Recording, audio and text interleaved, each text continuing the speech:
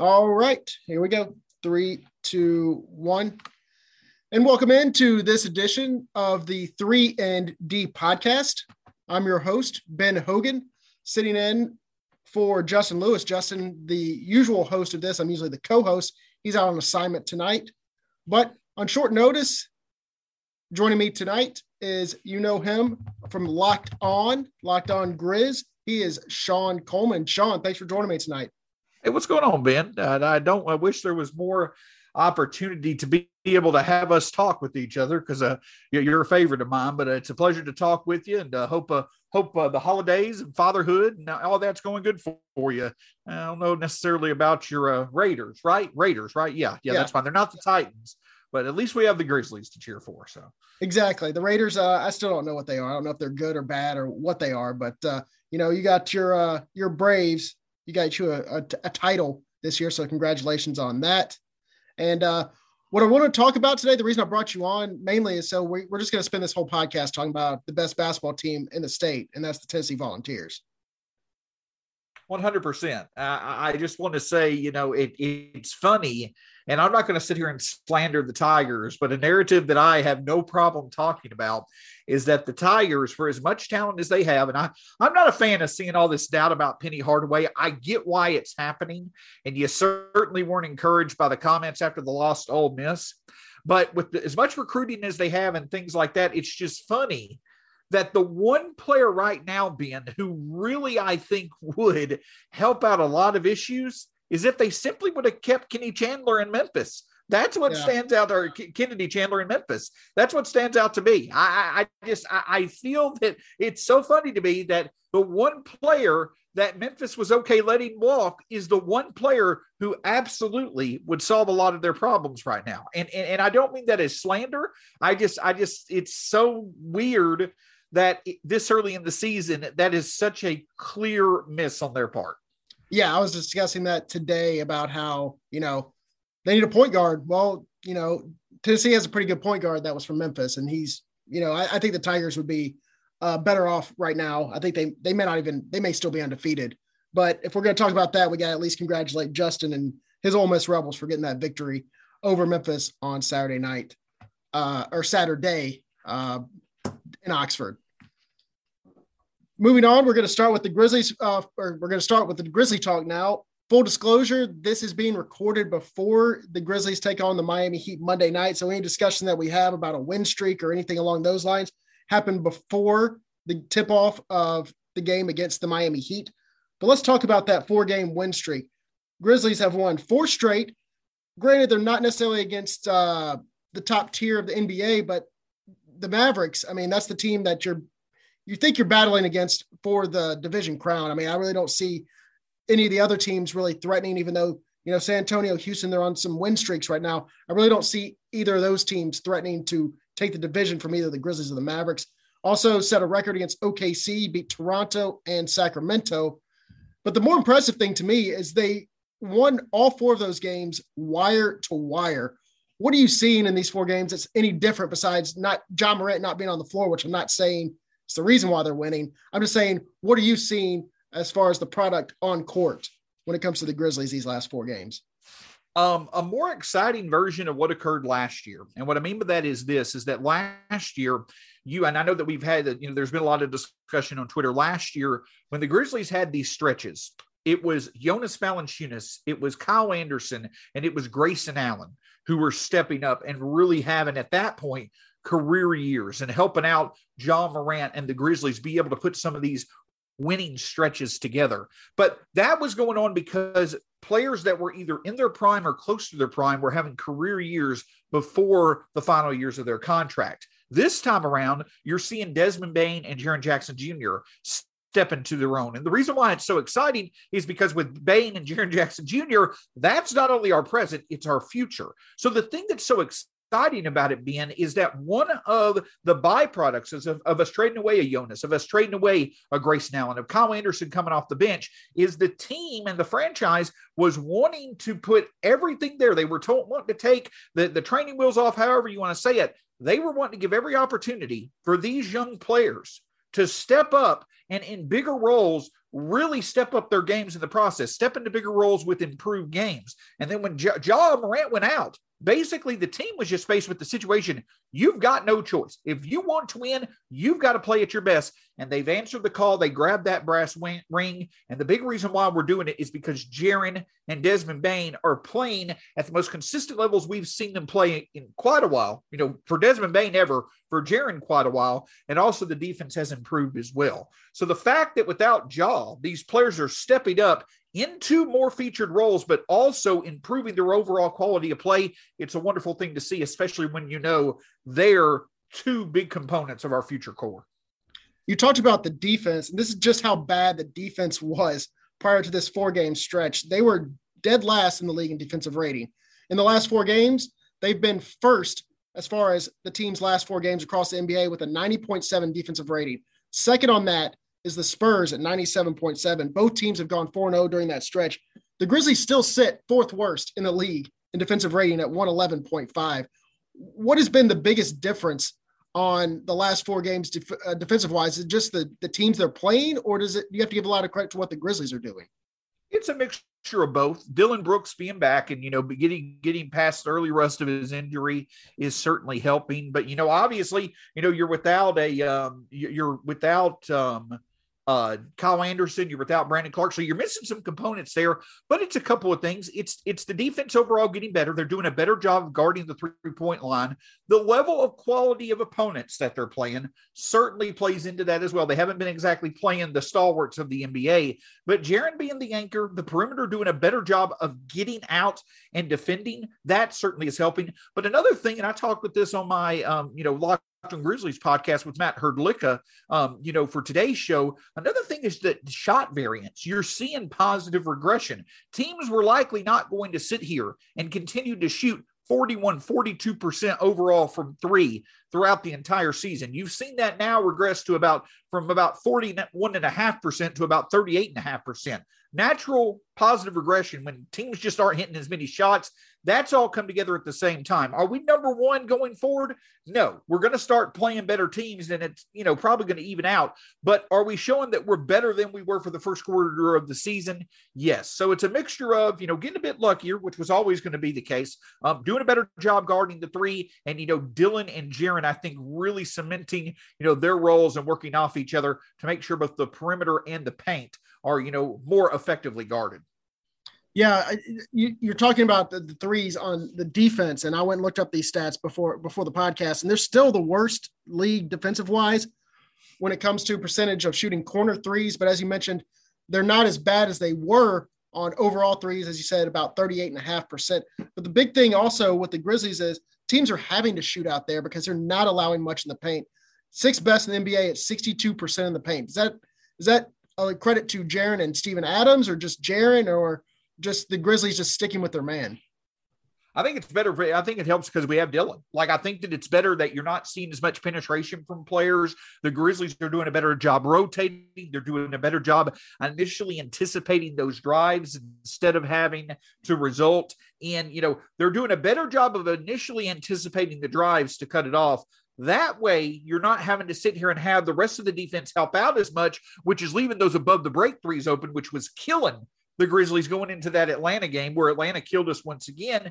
But then you're also, you're seeing Jaren Jackson and others be able to guard the paint a bit more. So it's a combination of things once again. But I think, again, it goes back out to the perimeter defense. Not only are they doing a better job guarding the 3, I think they're doing a better job of initially, stalling those drives. And that's allowing for the Grizzlies to do a better job of keeping things in front of them. And the more activity that they can keep in front of them, the harder it is for the defense to be able to have balance and what they're trying to do. Today marks about 10 days since Ja Morant first went down with an injury against Atlanta. As we've talked about, the Grizzlies are 4-0 since that. And we saw, some good news, some positivity last week. He was out shooting around during practice before the game. He was also shooting around pregame, shooting around postgame. It's nice to see that. How excited are you to add Ja Morant to what this team is doing right now?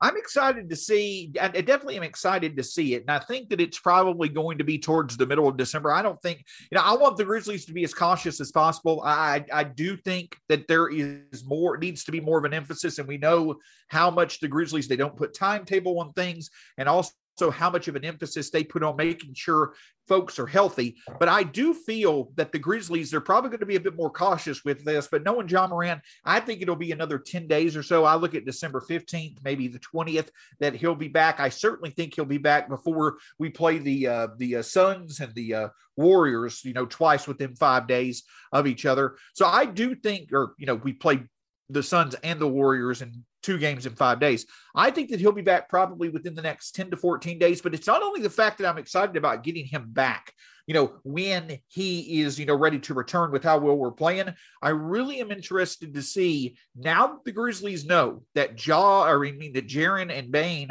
are thriving without him, how can they make sure to keep enough balance there to continue to feature Jaren and Bane enough with Ja back to allow for all 3 of them to really cook off each other, to really be alternate options, where if one team focuses on Ja, get the ball out, to a Bane, like we saw in the first or last few games before Ja went out. That's the thing that I'm excited wanting to see. It's not only Ja getting back to play with how well this team is, but how can Jaren and Bane continue to produce at the level that they are with Ja back? And if we can figure that out, that's when we really start to look like a team that can sustain a pretty good level of success.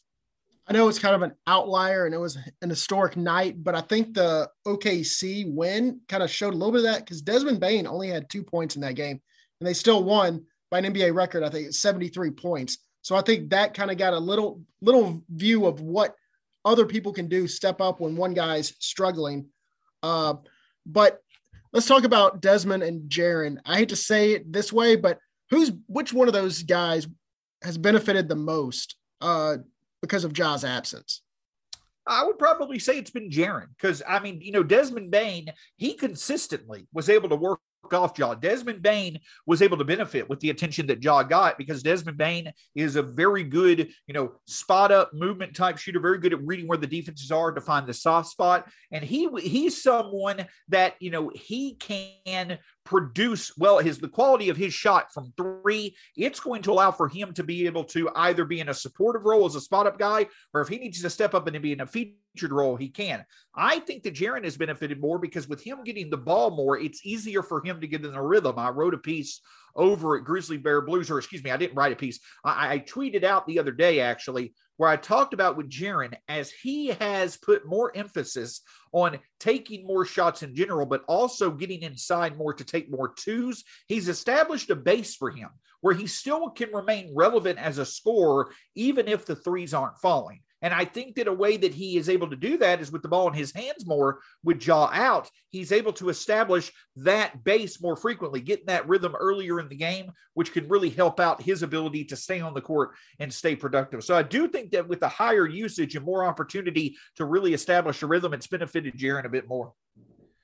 Yeah, and I look, some things that I've noticed with Jaren is he's not as afraid for contact as it seemed like he was.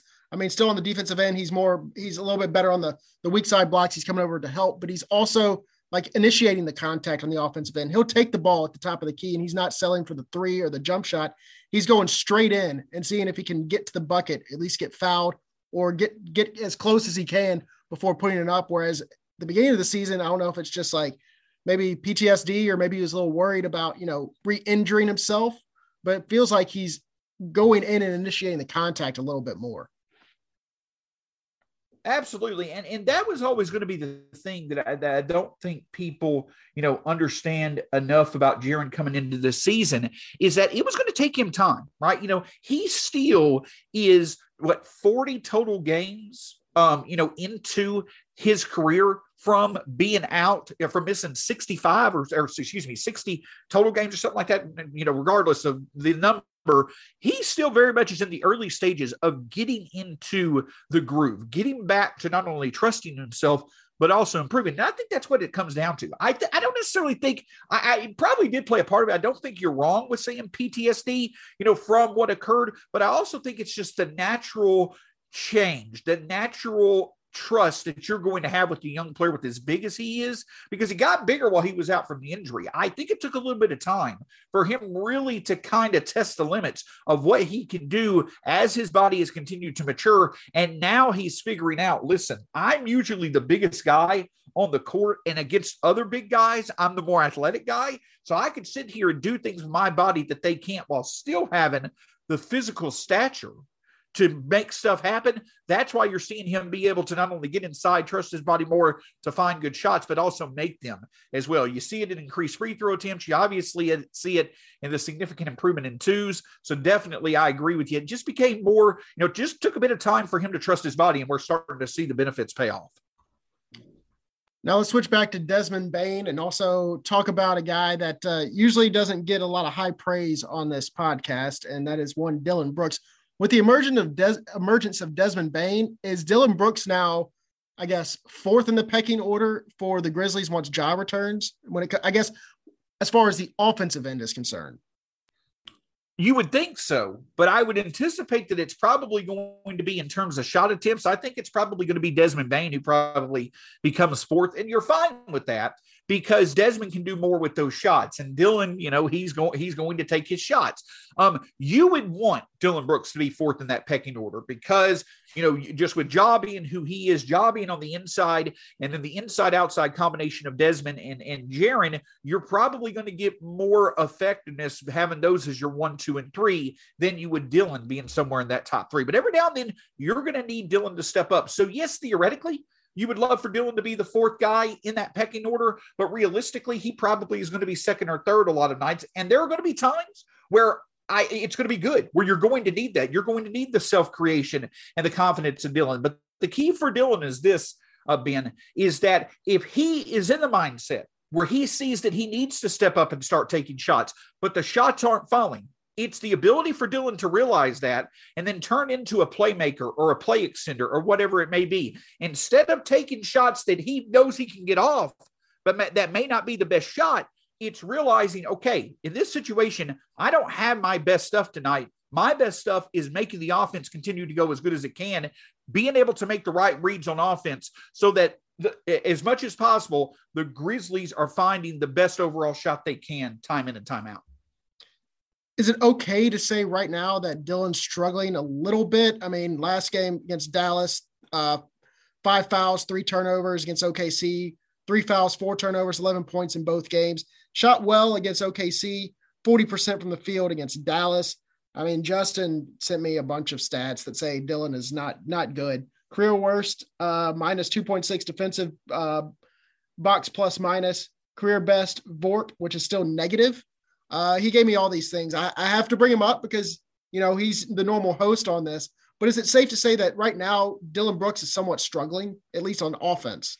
Yeah, no, it's fair. And Dillon is going to go through these stretches. There are going to be stretches where Dillon is going to be absolutely outstanding on offense like he was at the end of last year and in the playoffs. And there are also going to be times, Ben, where he's going to struggle, where you would prefer for him not to take 15 shots because he's not taking them right. He's not finding the right shot. So overall, suggesting that Dillon Brooks is struggling on offense right now, that's perfectly acceptable. And it's okay with that being the case when you have Jaren and when you have a Desmond Bane playing like they are. But tonight, for instance, against the Miami Heat, who are going to demand that teams take significantly smart shots, that they have significantly good shot selection, these are the nights right here where you can't have Dillon Brooks, intentionally try to get his shot ups on a consistent basis. Yes, he's struggling, but a big step forward for Dillon Brooks is on a night like tonight. If he knows his shot is not being able to fall and he gets early indications that it's not falling tonight, can he then become someone who extends plays and makes plays for others to find the best shot consistently? So, yeah, I would definitely agree. He's fallen off a bit, even though the Grizzlies are playing extremely well. So let's go ahead and start talking about the week ahead, and let's begin with tonight, and then we'll get into the rest of the games. We're not done though. And okay. I don't mean to be disrespectful by interrupting. No, you're fine. Because we're not done though, because, I agree that Justin, has a right to sit here and slander Dillon Brooks, but we also need to look at the overall impact of Dillon Brooks. Obviously, Dillon Brooks has struggled recently when it comes to his offense. But when you look at the on-off numbers of Dillon Brooks, which in my opinion certainly still matters, you're looking at a guy who right now, the Grizzlies are 17.5 points better than their opponents with Dillon Brooks on than with him off. And I know that that's been a lot of games where they've played opponents who are at the Grizzlies level or less, but also Grizzlies opponents are scoring 14.8 points less than the Grizzlies with Dillon on versus him off. And he is in the 97th percentile in terms of opponents' effective field goal percentage. So if you want the missing piece that was going to allow for the Grizzlies defense to be more consistent by overall commanding the defense like Dillon does to do a better job of contesting shots, making shots more difficult, making shots harder to find on a consistent basis for the defenses, that's where Dillon is standing out. So I just had to throw that little nugget in there. Forgive me. No, you're fine. And I agree. I've had this discussion with Justin many a times. He doesn't like that I usually sit on the fence with Dillon. I just feel like there's so many people on both sides of it. There's room for someone to sit in the middle on it. I'll take his good games. I'll take his bad games. As long as the Grizzlies are winning, I really don't care that much. I mean, you can pick at a player. You can pick at any player, say they had a bad game here, and you can mark it down and, bring it up anytime they're bad when they're good, another game. It is what it is. And I know Dillon Brooks kind of brings it on himself a little bit because of how outspoken he is on the court. And some people just don't like that, There's been times in which, I'm like, Dillon's going to get himself teed up here. I do think he can be a little over aggressive when he doesn't get a foul call. And I think he gets in his own head. Like, he turns the ball over and then makes a dumb foul. For me, there's too many of those, but I also understand that it's kind of a mind game he's playing with the other person on the other end to where he's trying to frustrate them as well.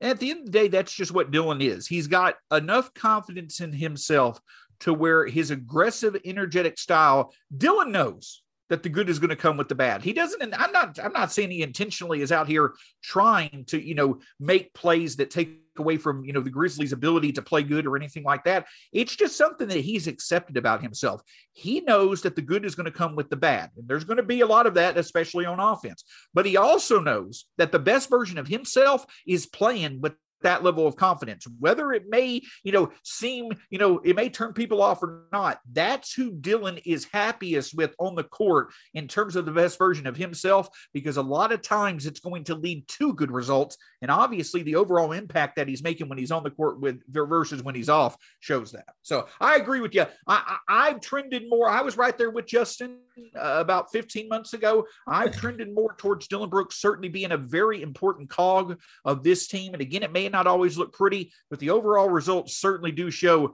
that Dillon Brooks not only is making the impact, and it doesn't necessarily have to be through the box score each and every night, but he also is stepping up when it's needed most, as you've seen in the playoffs and at times this year so far. Are you buying property on Dillon Brooks Island? Are you buying a timeshare? Are you getting a rental? What's your where are you sitting right now on Dillon Brooks Island? I've got a sailboat sipping myself on a pina colada. I'm just sailing around Dillon Brooks Island, just seeing all the people who were coming up building shelters on it, and all those same people going and preventing people like Justin from coming to burn it down. So I'm just an observer sailing around the island, enjoying my pina colada all day long, and I'll speak up when I need to. Fair enough. I'm a frequent visitor, but not buying property quite yet.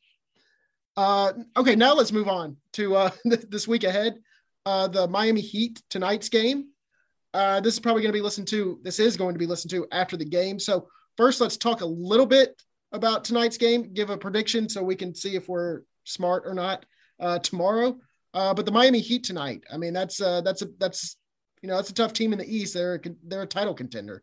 What do you think the Grizzlies need to do to keep this win streak rolling? At the end of the day, the Grizzlies are going to have to not play like they did Saturday night. That certainly is starting out. We're looking at, they had 22 turnovers where they shot less than 35% from three. They shot less from they shot less than 60% from the free throw line. That's the big key that stands out about this. Basically, when it comes to the Grizzlies, the thing that they're going to have to do is they're going to have to not play like they did Saturday night. 22 turnovers, shot less than 35% from three, shot less than 60% from the free throw line. That's a big, big key tonight against the Heat. The Heat allow one of the highest rates to opponents when it comes to shooting free throws. And you're going to have to take advantage of that with how well not only the Heat are as arguably a top 5 offense, but how good the Heat have been, or 5 defense, but with how better the Heat have been shooting the 3. The Grizzlies are going to have to consistently find high percentage shots, and it's going to be tough. The Heat are number 1 in the league when it comes to defending 2-point shots, and they also are top 12 in the league when it comes to defending 3-point shots. So they do give up quite a bit of 3-point looks. The Grizzlies are going to have to hit threes, and they're also going to have to hit free throws. That's where it starts on the offensive end. On the defensive end, the Grizzlies are going to have to pick and choose their poison. Last game against the Heat, where they throttled us 129-23, you had Jimmy Butler with 27 points and 10 made free throws in the first half, and then overall the Heat had 21 threes. You're not going to beat anybody allowing that. But the Grizzlies, with Jimmy Butler back, they're going to have to decide, are you going to let Jimmy Butler be the one to cook, or are you going to let the Heat's 3-point shots be the one to, do well?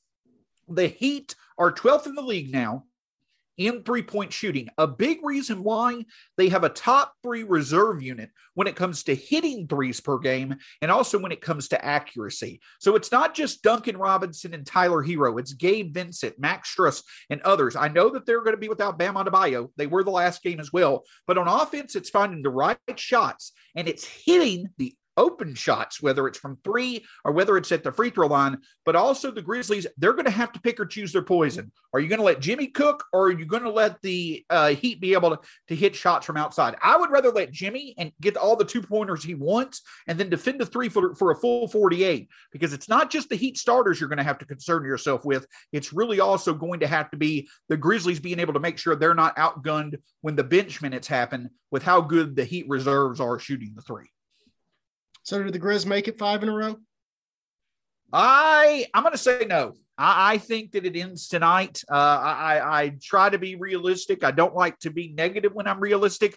I think that the Heat are a bit inspired with Jimmy Butler being back. I know the Heat have kind of treaded water with him out, but especially with Bam back, I think that Jimmy Butler's going to be motivated tonight, especially at home. I think the Heat are going to find the way to win. I don't think the Grizzlies are going to get blown out. If they make it 5 in a row, I'm going to be extremely excited, but I think the Heat are going to find enough 3-point shooting success and get enough stops to pull out the win.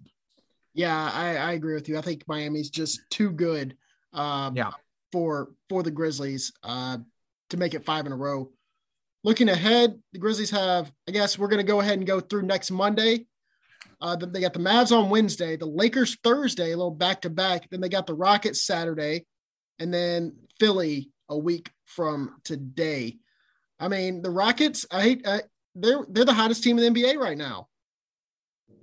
Yeah. Over the next 5 games, my focus is getting 2 wins. I would love for another one to be against Dallas. That would be spectacular. But if the Grizzlies can sit here and get 2 wins, with one being against Dallas, and if you want to make it against Houston, that's fine as well. If the Grizzlies sit here, they get 2 wins and one's against Dallas, you're not going to hear any complaints from me, because at the end of the day, we've beat Dallas twice. We've also been able to escape through this portion of a very tough December schedule, still being 2 games of 500. I'll take that all day long. Do I think we can win 3? Sure. Will it be a great benefit for us to be able to get a great start tonight? Sure. But starting tonight over the next 5 games, if the Grizzlies can win at least 2 games and one of those be against Dallas, I'll be perfectly happy. Yeah, I also think it depends on what we've seen over the last few games. Is like who's in and who's out. I mean, Luka, is he going to miss? I doubt he misses, but who knows? I mean, he could miss another game. I doubt he misses because he missed Saturday, but we'll see. And LeBron, you never know with him. It kind of feels that way. Yeah, and it also will help for us to get our own guys back, like Brandon and Kyle, because, listen, as well as Jaren and Bane have played, the other thing to think about, though, is that if the Grizzlies, if they're not playing like they did against OKC or Sacramento, and for some reason Desmond or Jaren do not have outstanding games like they did against Toronto and against Dallas, if either Jaren or Desmond are not playing well, or the Grizzlies, the rest of the team's not playing well, at some point in time, you're going to have one of those nights. It's going to be harder to overcome that against the quality opponents the Grizzlies are going to be facing over the next 5 games than it has been over their past 4. So that's another thing to see as well. Eventually, at some point, these defenses are smart enough to where they're going to make things harder on Jaren and Desmond to really be able to carry the Grizzlies offense at times. And without Kyle, without Brandon, especially without Ja, that's going to make it tougher on the Grizzlies, the rest of the, core. And at some point you just get down the line too far to where it's going to be hard to expect for the Grizzlies to be able to continue winning, especially if Jaren and Desmond fall off at some point. Yep. All right, Sean, I've kept you long enough. I appreciate you coming on with me and chopping it up with me for about 30 minutes or so. Can you let all the listeners know where they can find your stuff? I know you're pretty much everywhere, all over Twitter and the internet, and just let people know where they can find your stuff.